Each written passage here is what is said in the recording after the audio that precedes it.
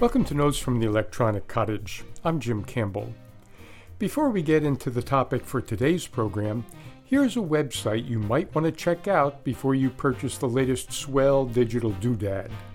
It's called Privacy Not Included, and it looks at a whole slew of digital devices with an eye to personal privacy, ranging from e-book readers to digital watches to, let's just say, very personal digital devices.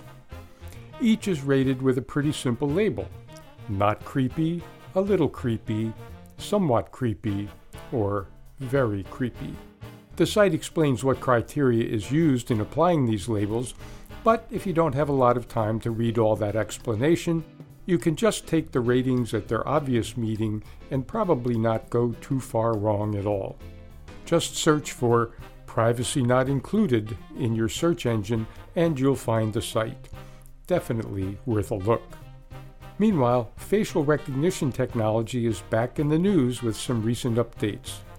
Listeners who use Facebook, now called Meta, for example, may have heard that Facebook, in the first week of November 2021, announced that it was doing away with using facial recognition technology on its platform. And, get this, will be deleting facial recognition data it's developed on a billion people. That, by the way, is billion with a B. A number of observers have questioned Facebook's motives in making this announcement at a time when the company, to put it mildly, is under the microscope for a lot of its past and current less than laudable behavior. That perspective, of course, is not Facebook's take on the announcement. In a blog post on November 2nd, 2021, Jerome Pesenti, Vice President of Artificial Intelligence, explained that, quote, the many specific instances where facial recognition can be helpful need to be weighed against growing concerns about the use of this technology as a whole. There are many concerns about the place of facial recognition technology in society, and regulators are still in the process of providing a clear set of rules governing its use. Amid this ongoing uncertainty, we believe that limiting the use of facial recognition to a narrow set of use cases is appropriate. End quote. Very interesting. We'll see how the, quote, narrow set of use cases plays out. But Mr. Pesenti is right on the money about one thing at least. Quote, there are many concerns about the place of facial recognition technology in society. End quote. Happily, we're seeing more and more evidence of that almost every week. We can start right here in Maine, where the state motto is Dirigo, which Mainers like to translate as I lead. In the case of limiting the use of facial recognition technology by government in the state, Maine really is leading. In the summer of 2021, a bill passed by the Maine legislature, LD 1585, became law without the governor's signature. The new law is entitled, quote, an act to increase privacy and security by regulating the use of facial surveillance systems by departments, public employees, and public officials, end quote.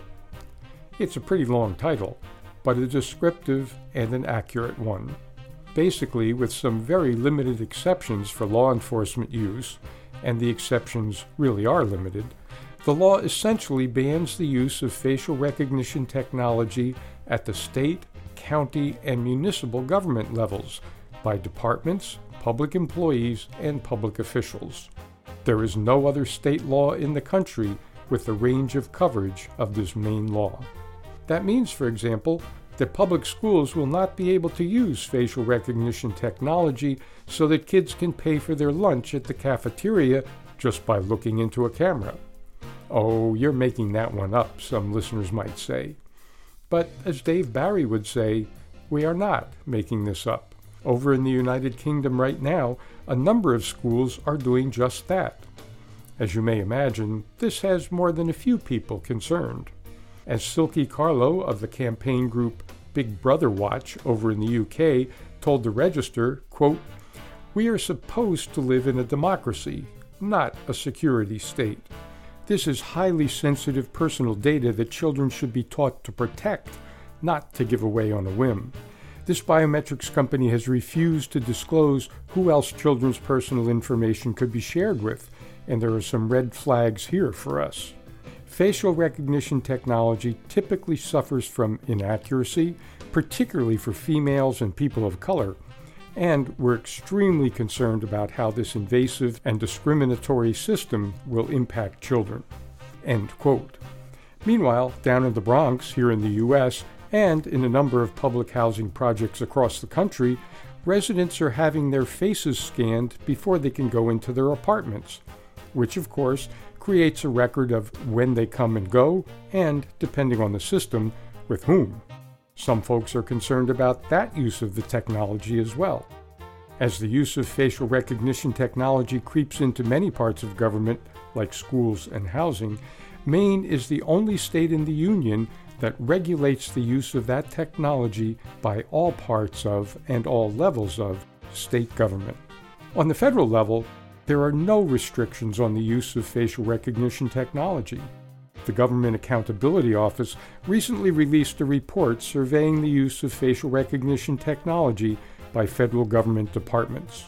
The report found that 18 of 24 surveyed federal agencies used at least one facial recognition system in 2020, and 10 executive departments actually plan to expand their use of facial recognition in the next year or two. By the way, this report did not look at intelligence agencies or at departments that have enforcement responsibilities, the Security Exchange Commission, for example. So this is only the tip of the iceberg as far as the use of facial recognition tech on the federal level. And the report indicates that there's an expectation on the part of many federal agencies that they'll expand the use of this very flawed technology in the future. There is some proposed legislation in Congress that would limit the use of a technology that is pretty bad in terms of accuracy, especially when it comes to people of color and women of any color, and that has already led to false arrests in a number of cases. But, given the Congress we have at present, no one would be wise to hold their breath waiting for such a bill to become law. For now, Maine really does lead in limiting the use of this suspect technology by state government, and those of us who live here can be very grateful for that. But what about the use of this technology by private companies or organizations or even individuals? That is a whole different can of worms, one which we'll do our best to take a look at right here on future editions of Notes from the Electronic Cottage.